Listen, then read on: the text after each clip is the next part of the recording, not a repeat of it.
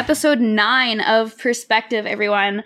My name is Molly. I am one of your hosts. My co-host Logan, unfortunately, could not make the show today, but I have a very special guest that I'm super excited about. But before we get into that, I did want to say thank you to everyone who has tuned in so far. Thank you to everyone who listened to us get really emotional on episode 8 about some of our favorite bands. Super excited that people are digging it. And thanks to everyone who's tweeted about the show and, reached out to us and said you enjoyed it so far.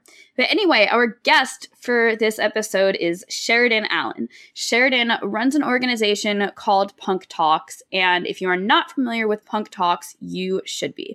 Mental health is an incredibly important topic in the music industry. And what Sheridan does with Punk Talks is pretty unique in that she's actually working to directly provide mental health services and therapy to musicians and people in the industry, which I think is really cool. So Sheridan, for people who are maybe a little unfamiliar, can you explain what exactly it is that Punk Talks and what you do? I sure can. Thank you for that glowing introduction, Molly. Like you said, Punk Talks is an organization, and it's a volunteer-run organization. So myself and all my staff are all volunteers, and we work to directly provide professional therapy services to professional musicians and music industry workers. We also do therapy referrals for people who just might not be able to find therapy in their area. We do a lot of education and awareness about the importance of mental health treatment, especially in the music industry, and just, kind of advocacy about mental illness in general. And we talk a lot about bands that we love. We think that the alternative music industry is, for some reason, a really overlooked community of people that are in need of treatment. So we are just trying to kind of meet people where they're at and make sure that every single human being in the universe has a therapist. No, it's fantastic. And I think that it's important what you guys are doing. And I think it's interesting that you say that, you feel that the alternative music community is overlooked, because I definitely agree that it is. But I'll say, like, from my own perspective of being involved in this community, both as someone who's a journalist, a writer, a photographer, and does this podcast and, has a day job in the industry, this community is definitely in need of mental health help. I mean, you obviously there's so many bands that talk about it in their music, but why? I mean, do you have any thoughts on like why it's overlooked? I think really this is a question I've kind of been trying to answer myself. And when I think about it, like, I kind of draw back to my own experiences as a fan. Like, I entered the industry as a fan only. I had absolutely no, like, experience when I started doing Punk Talks. Like, my experience is all in social work. So, I just kind of think about my own experiences. Like, my favorite band is Brand New, so it's kind of a stressful time to be a Brand New fan, like, just always. Yeah, I can imagine. I'm not. So for anyone listening, you should know that Logan is a huge Brand New fan. I am not. But on the day that Science Fiction came out, Logan quite literally went so far as to text me a Dropbox link to the album.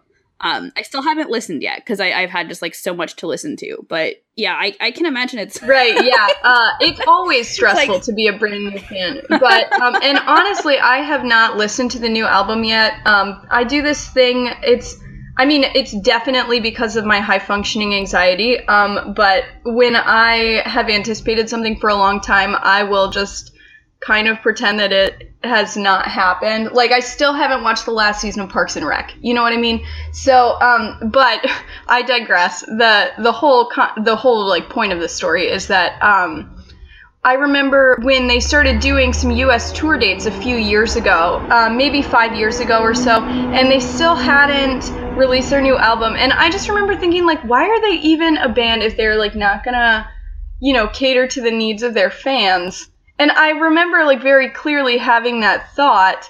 And now, like, as I don't know, as someone older who now works in the music industry, I think that that's kind of the mindset that people get caught into, is that we kind of look to musicians as being like these people that exist for us and not really as humans, but they are humans, spoiler alert. So, you know, like, why, now that I'm older and, you know, have some more life experience and have worked in the industry for a while now, I see that, I mean, compassion is just something that we're kind of lacking in providing musicians. And that bands make music for them. Like, that's their art. It doesn't exist just for us. But I think that that's kind of where we get off track a little bit. And we don't see the immense pressure that they're under. Like, not only, I mean, songwriting's cathartic, absolutely. And playing live music is cathartic. But at the same time, like, we're asking... Right, and we're asking musicians to kind of, or especially songwriters, to kind of relive, you know, like they can draw inspiration from like trauma they've experienced or hardship, but we're asking them to relive that pretty constantly. And on top of that, there's the added pressure of, you know, living a kind of grueling lifestyle, because in, you know, the modern age, people aren't really buying physical music as much as they once did. So touring is the best way to kind of promote yourself. And there's also kind of the moral conflict, especially in DIY music, of like, if you're making money from your art, then you're a sellout. You know, how do you maintain your values as an artist while also making money for that art? So there's just a lot of pressure that these people are under, and they're not met with a lot of patience or compassion. And I just started to see that and started to realize the enormous stress that they must be facing. And I just kind of saw this need in our community that was not even being addressed. And in our community, I see a lot of people that are totally fine, like, talking about their struggles with mental health, but the problem lies in actually doing something about it. So, you know, kind of bringing you know, it's the hardest part of going to therapy is getting in the door, and I say that to people all the time, and it's totally true. So, right, like making that first appointment is making it actually going to that first appointment, I should say. I mean, it's a huge obstacle. I even struggle with it because it's scary. But, you know, kind of meeting people where they're at and, you know, getting in the door a little easier for them. Our services are designed to accommodate like touring lifestyles mainly. So, you know, we try to make it easier for them to be career musicians. And, you know, we don't think that you should have to suffer for your art.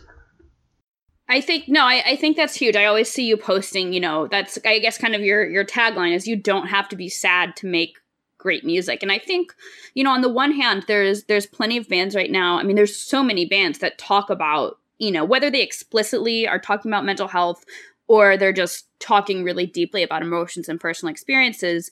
I think that's really good when bands talk about like real shit in their music, as well as in how they portray themselves, like on stage and online and everything. But you also see so many bands going into like, we are sad boys or we are sad girls. And it's like, what? I mean, it also, to me, that stuff is frustrating to see, because it's like, you're equating sad with depression. And if sad and depression are the same thing, people, I mean, I kind of feel like it makes people not take a mental illness seriously when they think it's like, you know, a little aesthetic that you can put on your friggin' Instagram. You're absolutely correct there. And I mean, I could go on and on about how destructive sad culture is, and how frustrating it is to see people trivialize really serious mental illnesses. Because you're right, you can experience sadness and you can experience depression without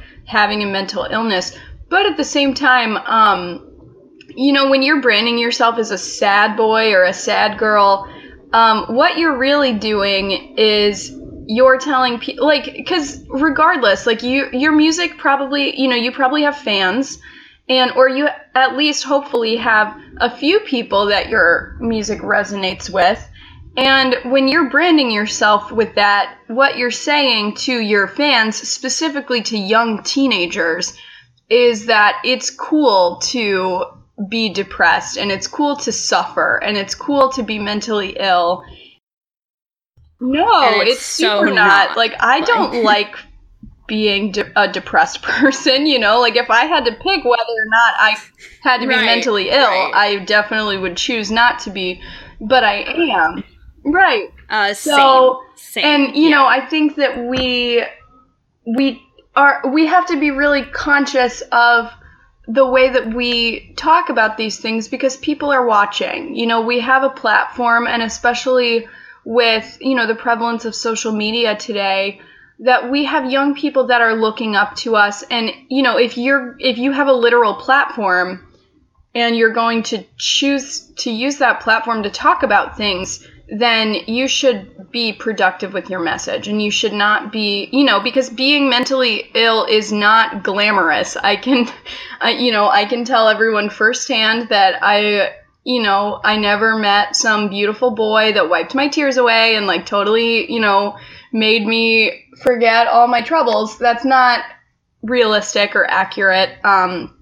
That's not how my experience or anyone's experience has been. Yeah. So I think promoting that's like a reality is dangerous. And it's not productive. You know, if you're going to choose to use your platform, you should be telling people how they can access help, or, you know, that they're not alone. And, you know, you should, like, I know a lot of bands don't sign up to be role models, but sorry, I don't know what to tell you. You are. So, you know, they have a responsibility to promote positivity and to, you know, be productive in what they're saying. And so I will not stop until sad culture is totally destructed. Right. Absolutely gone.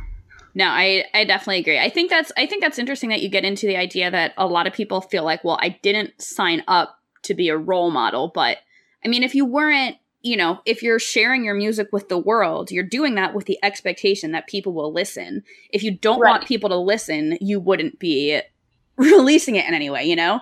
Absolutely. Something I wanted to get into. So what you do that I think is really cool, and for anyone listening, I've actually contributed to this. Punk Talks has an ongoing series of blog posts called Voices from the Scene, where musicians as well as people in the industry will share their own experiences with mental health and overcoming, you know, setbacks and everything. And I think that's really cool that you touch on and reach out to and work with people that work in the industry as well. So something that, you know, this came out of a conversation that I had with a friend a few months back, and it really stuck with me. And I wanted to bring it up that, you know, like, I used to have this idea in my head that musicians can be vulnerable. Musicians can get up on stage and sing about how depressed they are or their struggles with addiction or whatever it is. But I really felt like people in the industry could not. And I had this conversation with a friend that was like, yeah, but, you know, ultimately everyone in the industry deals with the same shit. They're just better at hiding it. But there is kind of a pressure to hide it from if you're someone on the industry side. And I was curious, like, where do you think, for people who are, you know, work in music but aren't musicians, where do you think that pressure comes from to hide it? I think that's a good question, and thank you for bringing up Voices from the Scene. That is a feature that people can access on our blog, and Molly, I think you were our most recent contributor. We took kind of a break from it for the summer, just because the summer touring cycle was going on, and like I said, we are an organization of volunteers, so unfortunately we're not superheroes.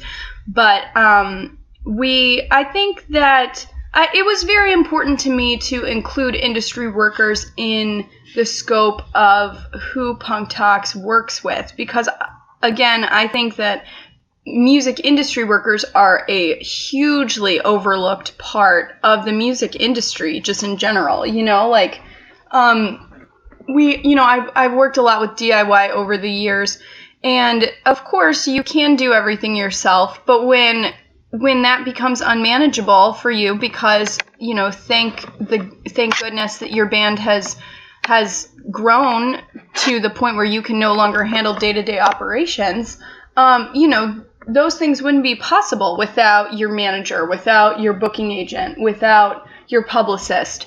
And all of these people that work behind the scenes do it because, that's what they would prefer to do. Like, I'm sure if they wanted to be in a band, they could start a band.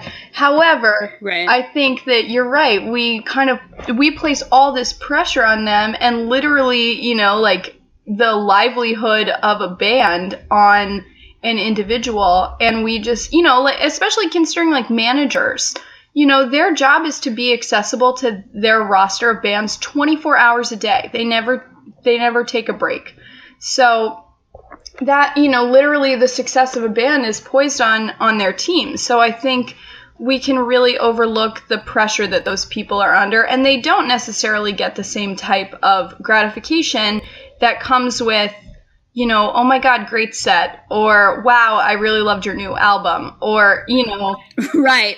People don't notice that. People don't get tattoos of photographers, you know what I mean? And like that sucks. Because I think that, the work that people within the industry do is so crucial and important, like our industry wouldn't exist without them. And they don't necessarily get the same type of payoff, but at the same time, I'm sure that like the people I know that are working in the industry, self included, like, I don't want to be in a band. And if I did, like, I would start a band. However, they are under a lot of pressure, and I think they internalize a lot of that, and they put a lot of pressure on themselves to stay behind the scenes. So, just kind of, it's all about meeting people where they're at and figuring out, like, what can Punktucks do to meet the needs of our community, and how can we change our treatment model to include the people that need to be included in that. We're a part of this community just as much as anyone else is, so figuring out how we can keep our community healthy and happy is a huge, huge priority to us.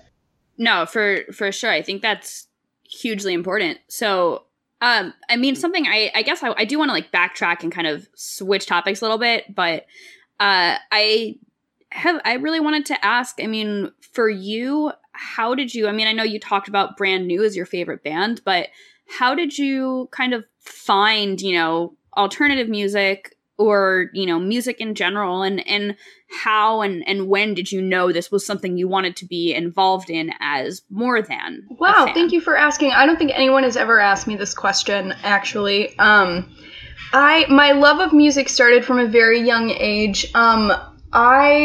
It's very funny now, like, especially when people know me personally, because I grew up in like an Indiana farm town. Like, not an exaggeration, my parents, like, have a farm, and my brother-in-law owns a John Deere company, and, like, so I come from literally, like, the sticks. And my dad, who is very, very religious and super conservative and has pretty much nothing in common with me, he loves the Beatles, and he showed me the Beatles from a young age, and so he shared his love of that band with me, so they were my first kind of favorite band, and anyone who doesn't like the Beatles can suck it because they rule, and I get a lot of hate for it. Does anyone not like the Beatles? Obviously some people do, but I cannot tell you the amount of shit that I catch from being a Beatles fan in punk music. Really? Yes. Really? Right? The Beatles write better songs than like most bands today. Right? That's what I'm saying. Like, there's a reason that they're the Beatles, but I digress. They were the first band that I ever, they were my first favorite band. From there, I was always just really into, especially the lyrics in music. Even from a young age, I was like this big drama queen that was like analyzing all the words to all these songs that I'd heard. But I grew up in a pretty poor family, so I didn't really have a lot of access to, and growing up in a tiny town, like I lived 45 minutes away from the interstate, like that. So if I wanted to go to a record store, I had to drive an hour. And of course, my parents were not going to drive me an hour to go to a record store. So when the Beatles were kind of my foray into alternative music, and then I was very lucky to grow up in kind of the golden age of pop punk. So I heard, and I'm assuming the reason that you asked me this is because you already have heard this story, but I heard Lifestyles of the Rich and Famous by Good Charlotte on MTV. Great song. Great song. I know that you're a Good Charlotte fangirl, so I'm glad you brought it up. But I heard them on MTV when I was 11. I was going into the 6th grade, I think.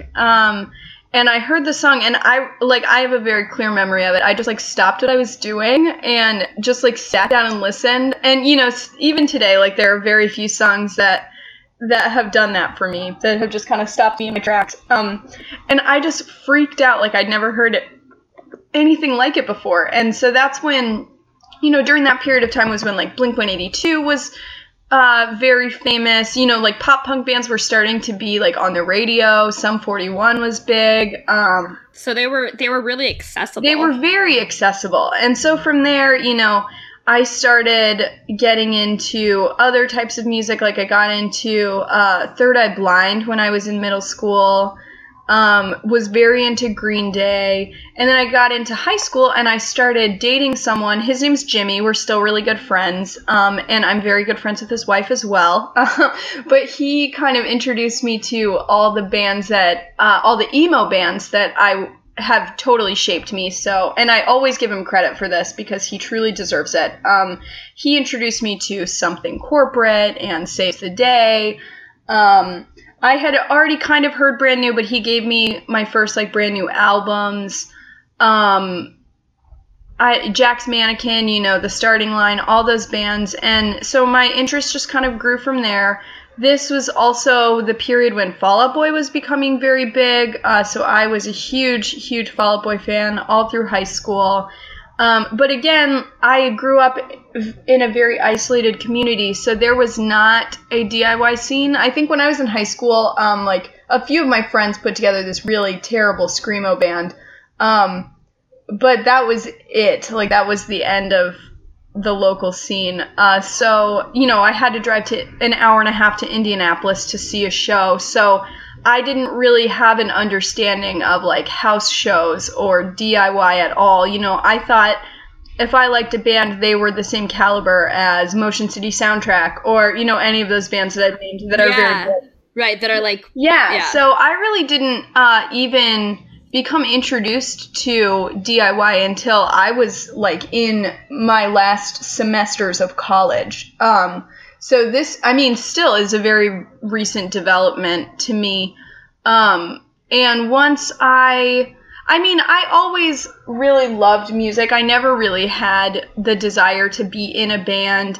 But I always kind of wanted to be a part of it, I guess. And when I was in my last semester of college, I was at Northern Kentucky University near Cincinnati, Ohio, and I was in my last semester, and I was having, you know, the same quarter-life crisis that everyone has, where you're like, holy shit, I am, like, I had already had a contract for a job, so I was about to start my career, and I was like, you know, what, like, I'm missing my opportunity, like, once I graduate, I'm gonna start my job, and then, you know, like, I was 24 at the time, and I knew I had a 2-year contract, and I was like, by the time I'm done with this, I'm going to be 26, like, I'm just going to miss my shot, like, I don't even have any marketable skills to work in music, you know, like, I'm not a journalist, I'm not a photographer, I sure as hell can't play an instrument, so I was... But you still wanted to, like, be part of it. Yeah, absolutely. In some way. Yeah, and I was just kind of, like, I was feeling really kind of,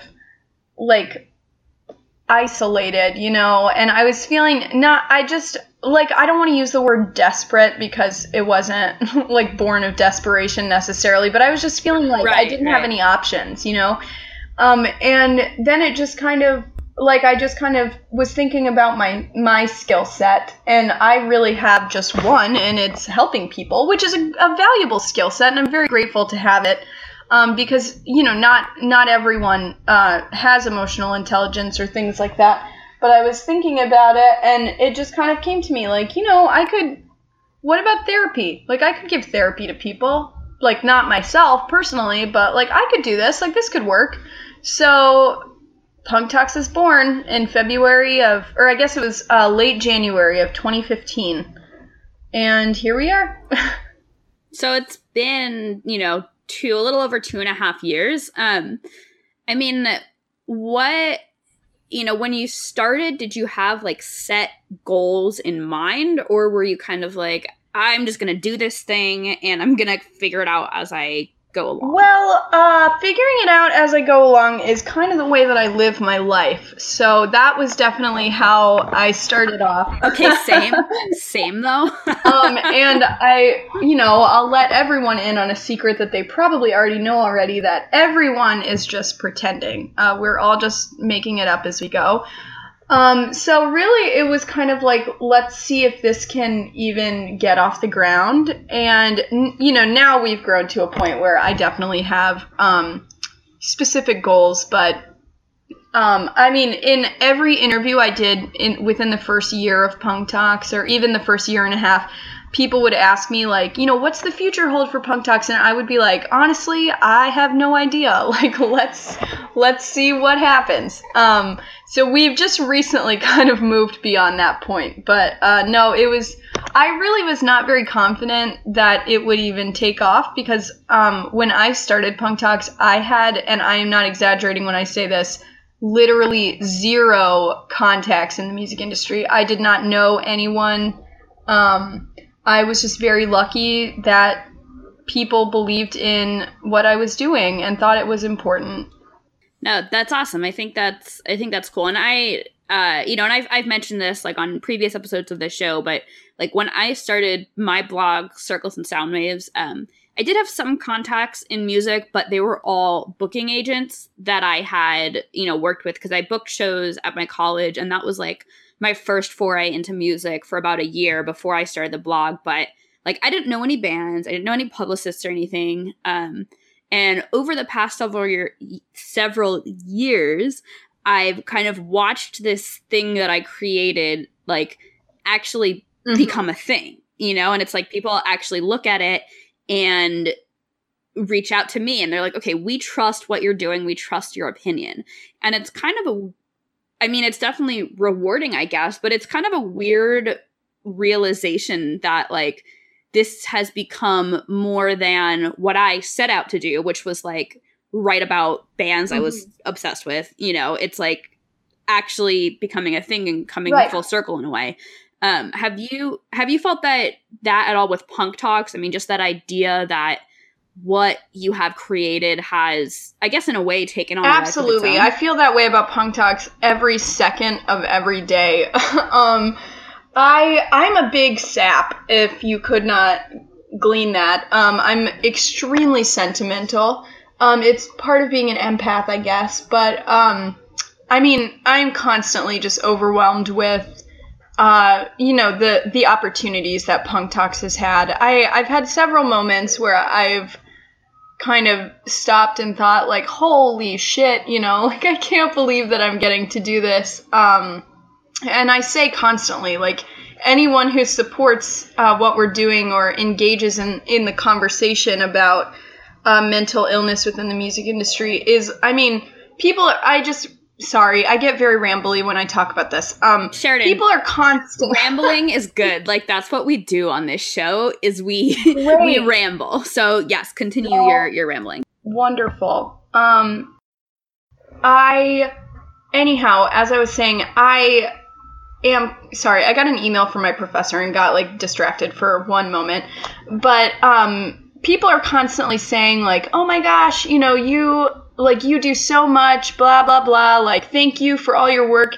And that's just incredible to me that anyone would even consider that, like, this is me getting to, like, social work and music are literally my only hobbies. So Punk Talks is my dream. And so I'm getting to live that every day. And that's very, very special to me.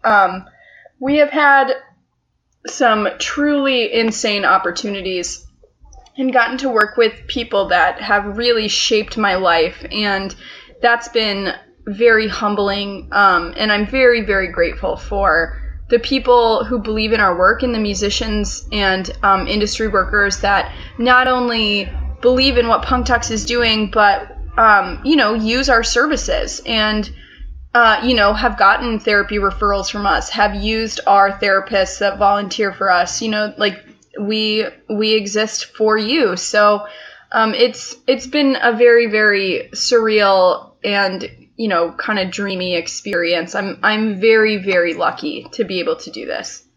No, it's incredible. I think it's, as you know, Sheridan, I am so in support of what you're doing. I think it's so important. To switch topics a bit. So I know that, you recently finished up your time in the Cincinnati, Kentucky area, and you just moved to Philadelphia. What brought you to Philly specifically? I truly am still getting my feet on the ground here in silly Philly. Honestly, it was, I hope you cannot hear the car honking outside. I live in a very busy neighborhood and it's super loud all the time. So I apologize. But I was going to school in Northern Kentucky and got a job there after I graduated. So I was living there for the last 5 years. And the plan was originally to move to New Haven, Connecticut. My best friend from high school lives there. Her name's Molly also. She's amazing. I don't think I've ever met a Molly that I haven't loved. So it's a great name. It's a great name. It's a good name. Love all Mollies, backed hard. But I don't know. I was on tour with the bands You Blew It, All Get Out, and Free Throw in March. It was like late February, early March, and we had an off day in Philly, so I was just kind of wandering around the city, like hanging out with some friends. I just kind of wandered around. Then we went to a show at the church, which was very special to me because this was the first time I had kind of brought Punktucks to Philly. And when I had the idea for it, I was 23 maybe, and I was a big Modern Baseball fan, and they were doing those benefit shows at the church to benefit Cerebral Palsy Foundation of Philadelphia. And I was still living in the Cincinnati area at the time, and I drove out here by myself to go see those shows, like 9 hours alone, like I didn't know anybody.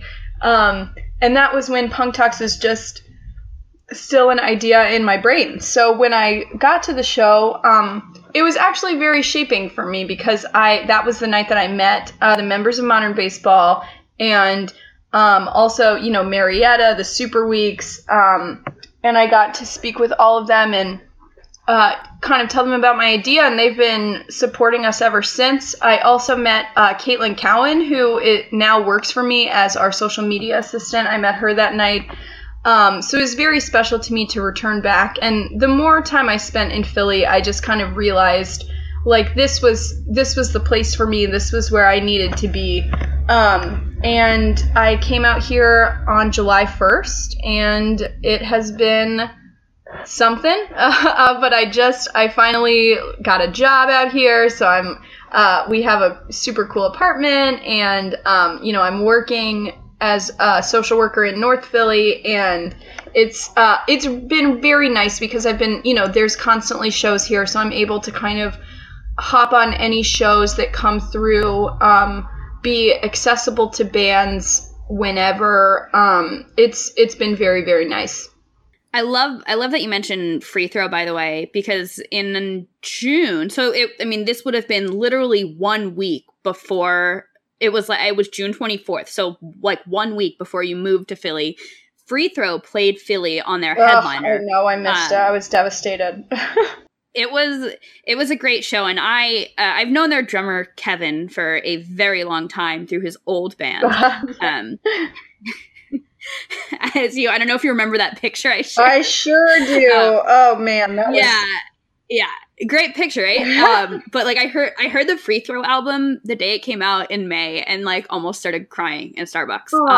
So I was really excited when they were coming to Philly, and I was interviewing Corey, and he just kept talking about how Philly is like his favorite place. And it's, I mean, I don't know, I love Philly. I live in New Jersey, so like I can go to shows in New Jersey, in New York City, in Philadelphia. I mean, obviously, like shows around me in Jersey are closest, but if I have to choose between Philly and New York, generally I choose Oh my Philly. God, me too. I hate New York. I hate New York. I hate New York. Oh my God, I'm so glad we're on the same page. I mean, this is my first time living in a city, so Philly was a nice happy medium for me.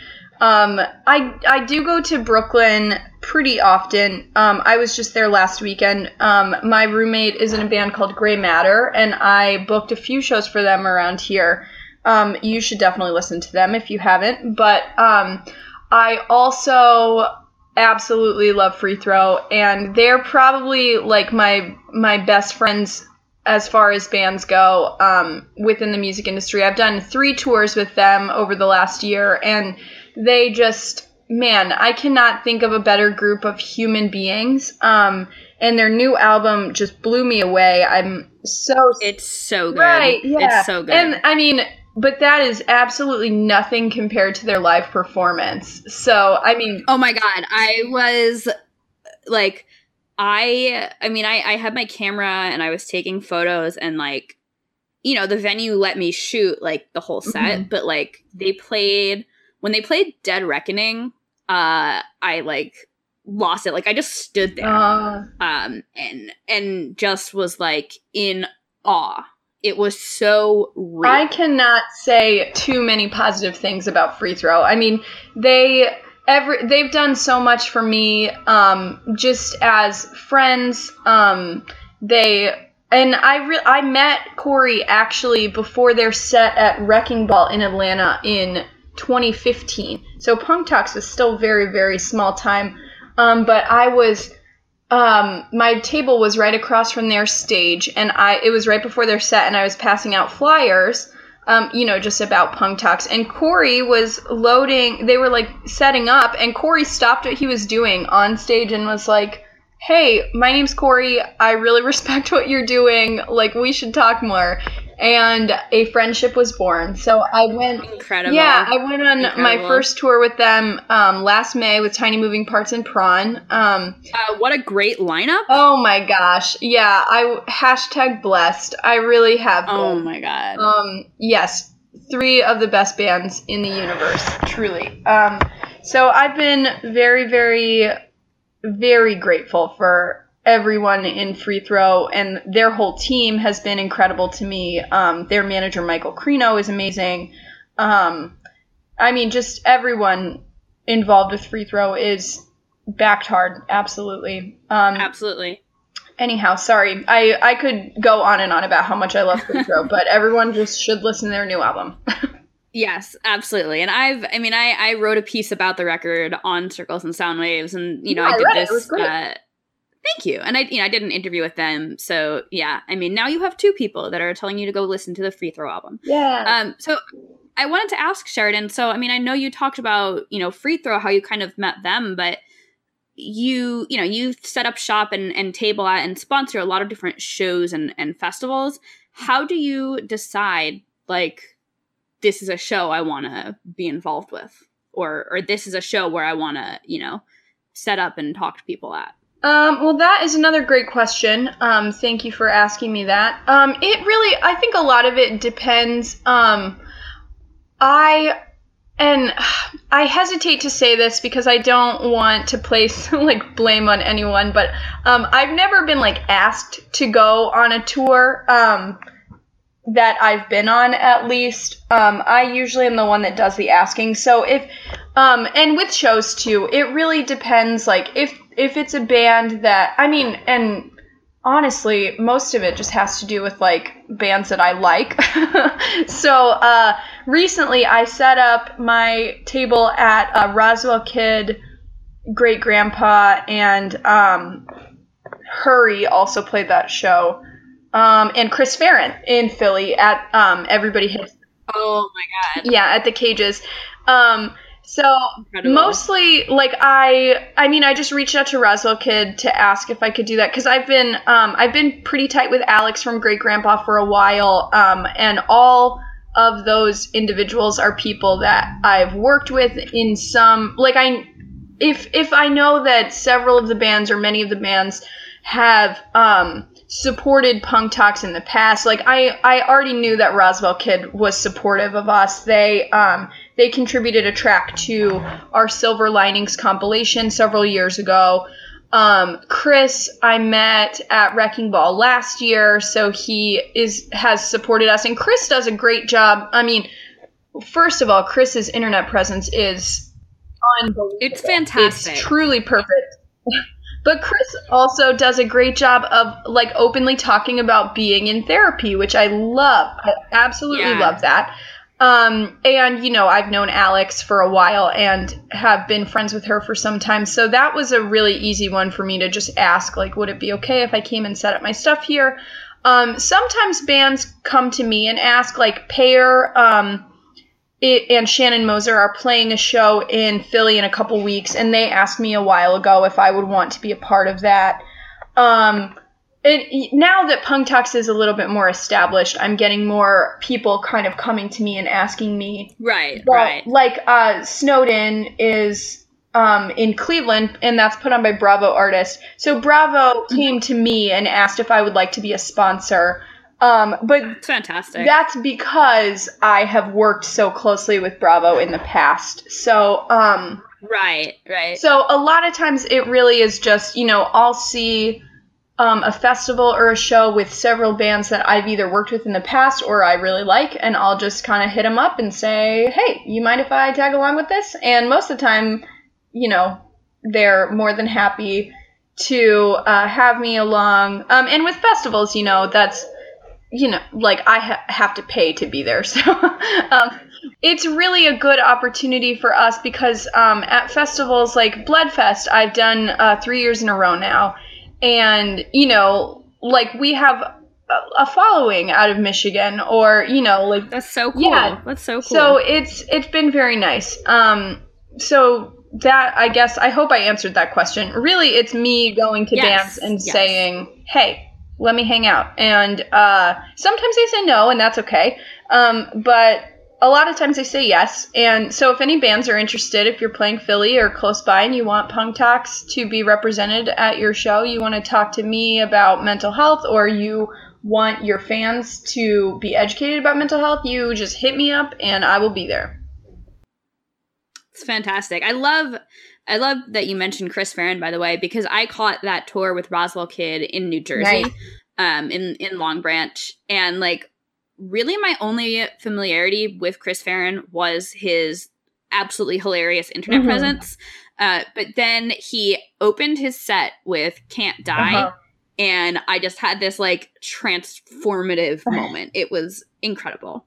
Going off that, I wanted to ask, I mean, obviously you've named several already of people that you know and have worked with, but what are some artists right now that you feel are doing a great job of being advocates for mental health? That is another great question. You're really killing it with these questions, Molly. Good job. I think, let's see. Man, I wasn't really prepared for this, but that's okay. I think that the band Daddy Issues out of Nashville, they have taken, like, some Punk Talks literature with them on the road.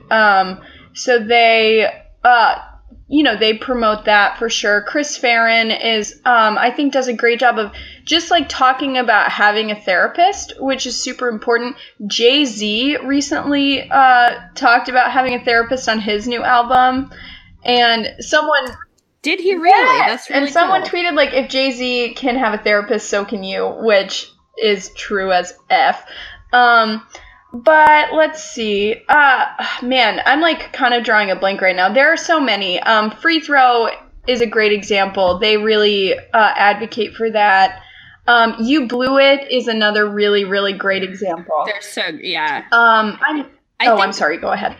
If I can interject, yeah, no, as you mentioned with Free Throw, so, I did this interview with Corey that was, like, super in-depth, like, talking about some of his, like, really, really deep, experiences with anxiety and mental health and everything. And what I keep telling people when I talk about, like, having done that interview is he was very, like, at ease as we talked, like, he's definitely was putting himself in a vulnerable position, like, to open up so much to someone he had obviously never met before, which is kind of the cool thing about being a journalist is like, all right, how do I get someone that I have never met to open up and hopefully say things they've never said? That's the goal. Like, you want to, like, get people to say things they have not said before.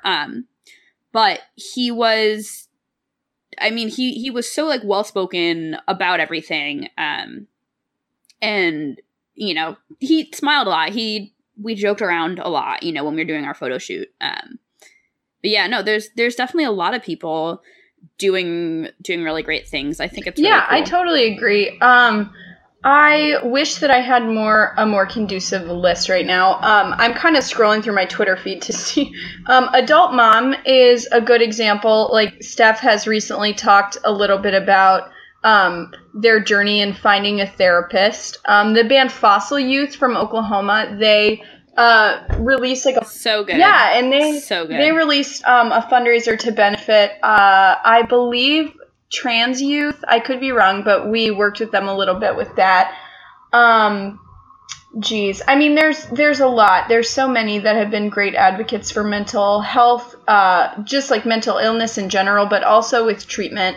And I think every band should talk about it because it's really important. And if you are a musician and you're listening and you really want to find a therapist but you don't know where to start, just email me and I'll do the hard work for you. So if someone is, in a band or works in the industry and they're feeling like, so this is a two-part question, I guess. If they're feeling like they're having a really hard time, but they're scared to go to therapy for whatever reasons, my first question is, what would you say to them to get them to seek help? And, the follow-up to that, if someone is ready to seek help, what does that process look like for you in terms of how do you find therapists? Well, I'll start off by saying, this is a two-parter, so I'm not going to get off on my tangent quite yet, but, I guess something that I am constantly working on, like, as a human being, is because I feel very strongly that everyone should have a therapist and that therapy is for everyone. However, it is a little bit of a journey. So, and I say to people all the time, like, therapy is not one size fits all. So a lot of people that are kind of hesitant or skeptical about getting treatment have maybe had a not great experience in the past. And I've had therapists that weren't good fits for me, even same. Yeah, I absolutely have. As recently as last year, I got a new therapist that I use a service called Talkspace, which is online therapy, which I don't necessarily recommend as a first option, but it was what has worked best for me, just because I have a very hectic schedule. So it's like an online-based service, and it's like kind of like texting almost. So when I first got my therapist through there, I couldn't tell, like, is online therapy just not for me, or is this therapist just not a good fit? So my professional mentor in social work is actually one of our volunteer therapists. His name is Ryan.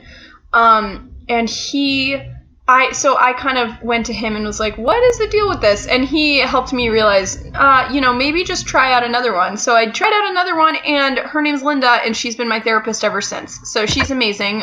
She's been my therapist for the last year. But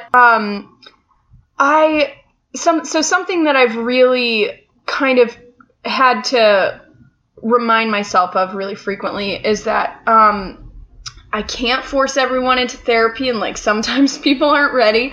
So, it's all about them and, when they're ready to take the plunge. But I mostly just explain to them, like, even though it's really scary, like what a very favorite question of mine just as a social worker is like, what's the worst case scenario here? The worst case scenario is that you're going to go see a therapist and nothing's going to change. So even the worst case scenario is not that bad, right? So if nothing changes, then you just try a different therapist. Like the hardest part's getting in the door. So just explaining, like, there's no way that it can hurt you. Like, even the worst case scenario, things just stay the same. And best case scenario is that you get the help that you need and you start feeling a lot better. So, usually that helps. But at the same time, can't force people. Second part of that question, it is so much easier to find therapists than people think it is. So that's a huge, probably the majority of our work is spent just doing therapy referrals because we will never ever turn away anyone who comes to us needing help. So our first course, so even if someone's not in a band, if they're, just a fan or somebody that needs help, like we're not going to tell them no. That's not how we do things. But, we will first try to find a therapist in their area. So usually the first questions that we will ask is, are you a student? Do you have health insurance? And where do you live? And so a lot of colleges have free counseling services for students. So that's a really good. Yeah, I used mine. Yeah. I used mine in college and it was so helpful. It was so helpful. I used mine in college as well. And it is very helpful and pretty cost effective. It's usually free or at my college, it was like $15 a session, which was actually pretty expensive. But when you're in college, at least. But most schools have something like that, and a lot of people don't know about it. Or, it's just as easy as Googling, like, therapists in, for example, I could type in United Healthcare therapists and my zip code, and it would show me a list of therapists that accept my health insurance within my area, and you can pick and choose from there. So we try to refer people to clinical social workers because I am biased and I have a background in social work. But really, we'll try to give people a few options. And we just added our resource coordinator. Her name's Katie, and she's actually like my best friend from college. She also is a social worker as well. She's based out of Louisville, Kentucky. But she does those therapy referrals now. She's also putting together a list of like low cost or free mental health services by city. So that's a project that we've been working on. So really, like, we'll do what we can to find someone a therapist. If their lifestyle does not accommodate for that, like say they don't have health insurance, or if they do tour full time, we can either give them a referral to one of our volunteer therapists, or we can kind of refer them to some other options. Like online therapy is a very good option for people that don't have health insurance because they don't require it. And it's a little bit more expensive, but very cost effective when you consider how much regular therapy costs without insurance. So, we basically will do whatever it takes to find someone the help that they need. That's fantastic. That's great. And I appreciate you kind of explaining how it is that you go about, doing everything. I think that's really cool. One question, you're welcome. So one question that I had for you, and, I've noticed that you have been like very open about sharing your own story and your own personal experiences with with mental health and mental illness and getting treatment and getting better and getting the help that you need. I guess, I have been curious, why have you decided to share your own personal story? And do you feel like, as someone who is an advocate for mental health, do you feel like you need to like share your own experiences? Absolutely. I think the best way to kind of make people feel better about it is to know that they're not alone, and to know that like having a mental illness is not a defining factor in your life. And I mean, I have borderline personality disorder is kind of my main. I mean, I have a slew of mental illnesses, but borderline personality disorder is my big one.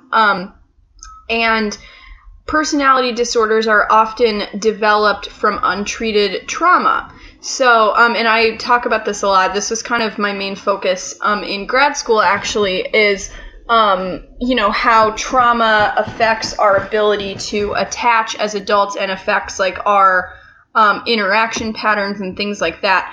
So, with borderline personality disorder is a really interesting one because it's often portrayed in the media as, like, being literally crazy. Like, it's characterized by a fear of abandonment and as, like inability, like unstable relationships, and difficulty with emotional regulation. And those things are all very true with me, but a lot of times they're portrayed as like, okay, if you break up with me, I'm going to burn your house down. And that I've never done that. That's not very realistic. So, when I tell people I have borderline personality disorder, if all that they know about it is from, TV, then they're going to think that I'm like a dangerous person to be around. That you're like yeah, that. so right. It's very important to me to be open about those things because I want people to know that it's incredibly possible to be mentally ill and also like a functioning person, like, yes, I am a mentally ill person, but I'm also a professional social worker and I'm also the mom of the cutest cat in the world. Yeah, Franklin is he's a good really boy. Adorable. He's sleeping in my closet right now. But I also am a fan of The Office. Like, there just are so many different things about me, and very few of them have to do with borderline personality disorder. And, right. Yes, of course it affects me every day of my life, but it's very possible to be mentally ill and also just like a cool person, like a normal human. Yeah. So, kind of promoting that idea and helping, because I think a lot of times too, people get very freaked out if they're diagnosed with a mental illness. They're like, okay, well, this is my life now. Well, yeah, it is, but like, right. No more than like being allergic to something is, like it's just a part of. Right. Like I was gonna say, like, I have anxiety, and like I have anxiety medication that I carry with me pretty much at all times. God forbid I like have a panic attack mm-hmm. somewhere, because that's when I need it, like as needed. And I kind of liken it to someone with a peanut allergy carrying an EpiPen. Absolutely, yes. That's a very, very good comparison. It's the same thing. Like, it's a part of your life, but it's not your whole life. And, Exactly. It sucks because especially when it's being untreated, it can feel like it's your whole life. And it can feel like, I definitely have days when I don't want to get out of bed, or days when, right. Like, emotional regulation is something that I struggle with a lot, in that I feel everything all the time, and, like, I feel everything a lot. So, I get, like, super psyched about something, or I get, like, very, somebody will say that they don't like Punk Talks, and then I'll be, like, really bummed about it for, like, 2 weeks. Yeah. Yeah, I totally feel that. And, like, that's normal. Like, those kinds of things are normal, but I do feel them a little more intensely than other people, but it's fine because I just explain to the people around me, like, hey, I'm having trouble regulating today, and it's not a big deal.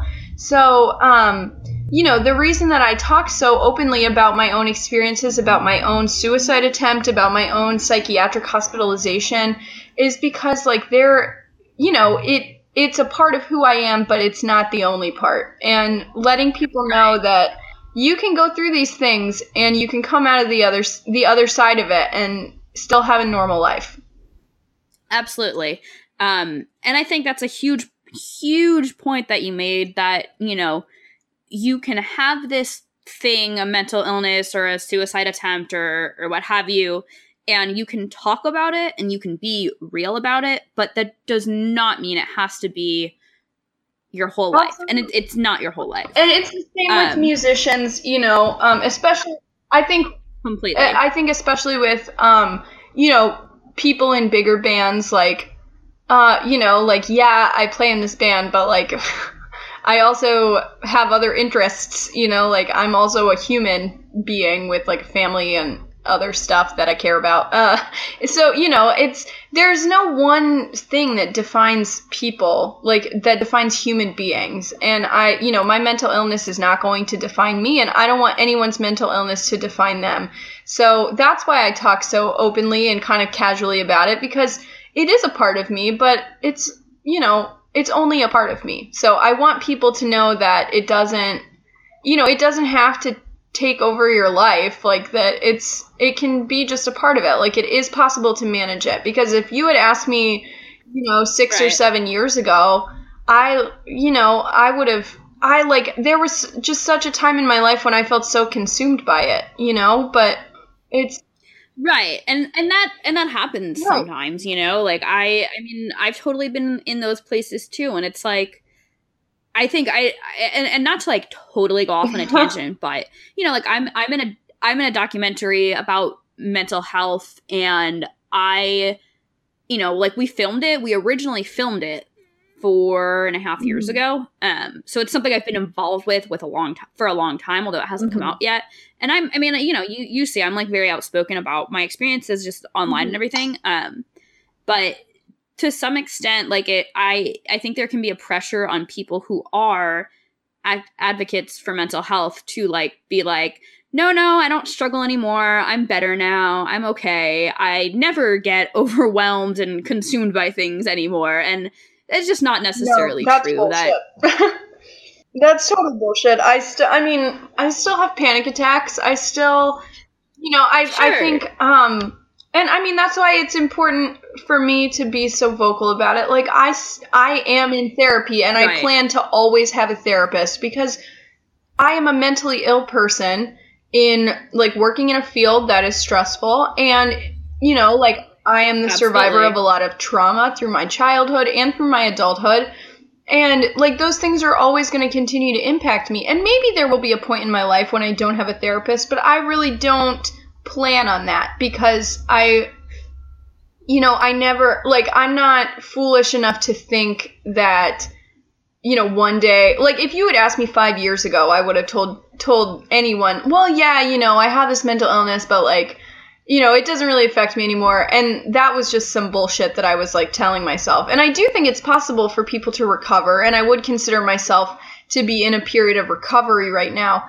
However, this is just like based on, you know, kind of your personal intuition and your personal experiences and preferences. But for me personally, you know, I'm not foolish enough to think that there's not going to be days when I'm not going, or that I'm, you know, I won't be able to get out of bed. And so it's important to me to have kind of that safety net of a therapist to help me work through those times. And that's why Talkspace works so well for me, because, you know, I can go weeks without talking to my therapist, but then when you need it, yeah, she's always right there. So, you know, I would recommend that service for someone who has a long history of being in therapy, stuff like that. But, you know, I plan to be a lifelong therapy consumer, and yeah, I mean, my mental illness is a part of me. And, you know, kind of figuring out how to find a happy medium with accepting that, and also being, you know, smart about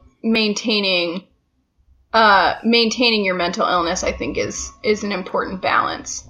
For sure. Well, I mean, you know, as we're kind of really getting to the end here, I mean, I know you've said you have a couple shows you're planning, but what are Punk Talk's, you know, big plans or any current projects you're working on that people should get really stoked about?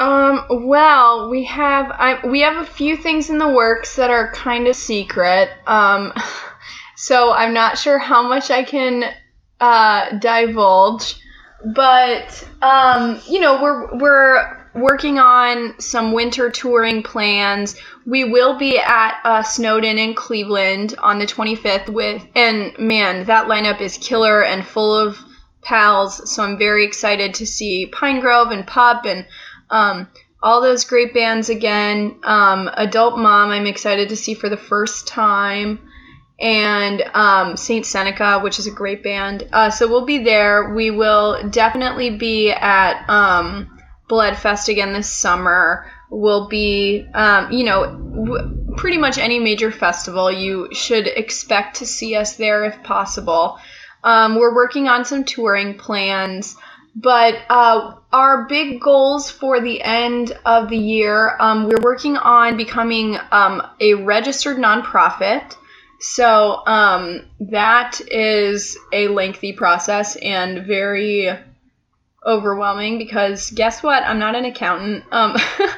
We're just working to reach as many people as possible. We are working on some grants right now. We're going to be bringing a volunteer grant writer onto our staff in October.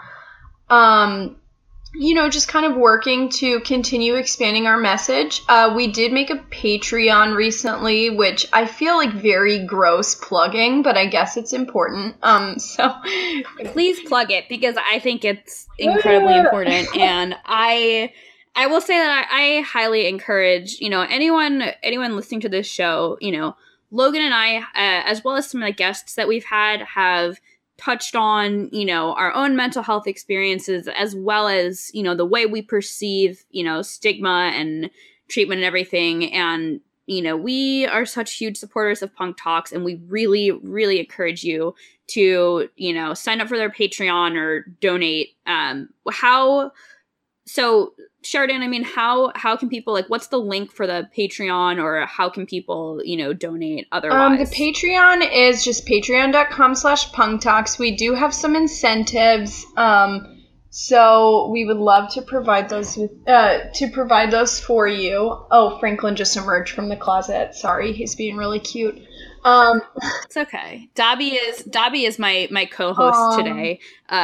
Nobody else is home, and he does not like when I lock myself in the basement to podcast. So I figured I might as well let him join me in the basement. That was really nice of you. But he's been, yeah. I told him earlier, Dobby, if you're a good boy, you can, do the podcast today. Otherwise, you have to One stay of upstairs. our donor level or patron levels, I think is what it's called, is called the Franklin. Amazing. So people can also donate via PayPal. I'm sorry. And the link to that is just our email is just punktalks@gmail.com.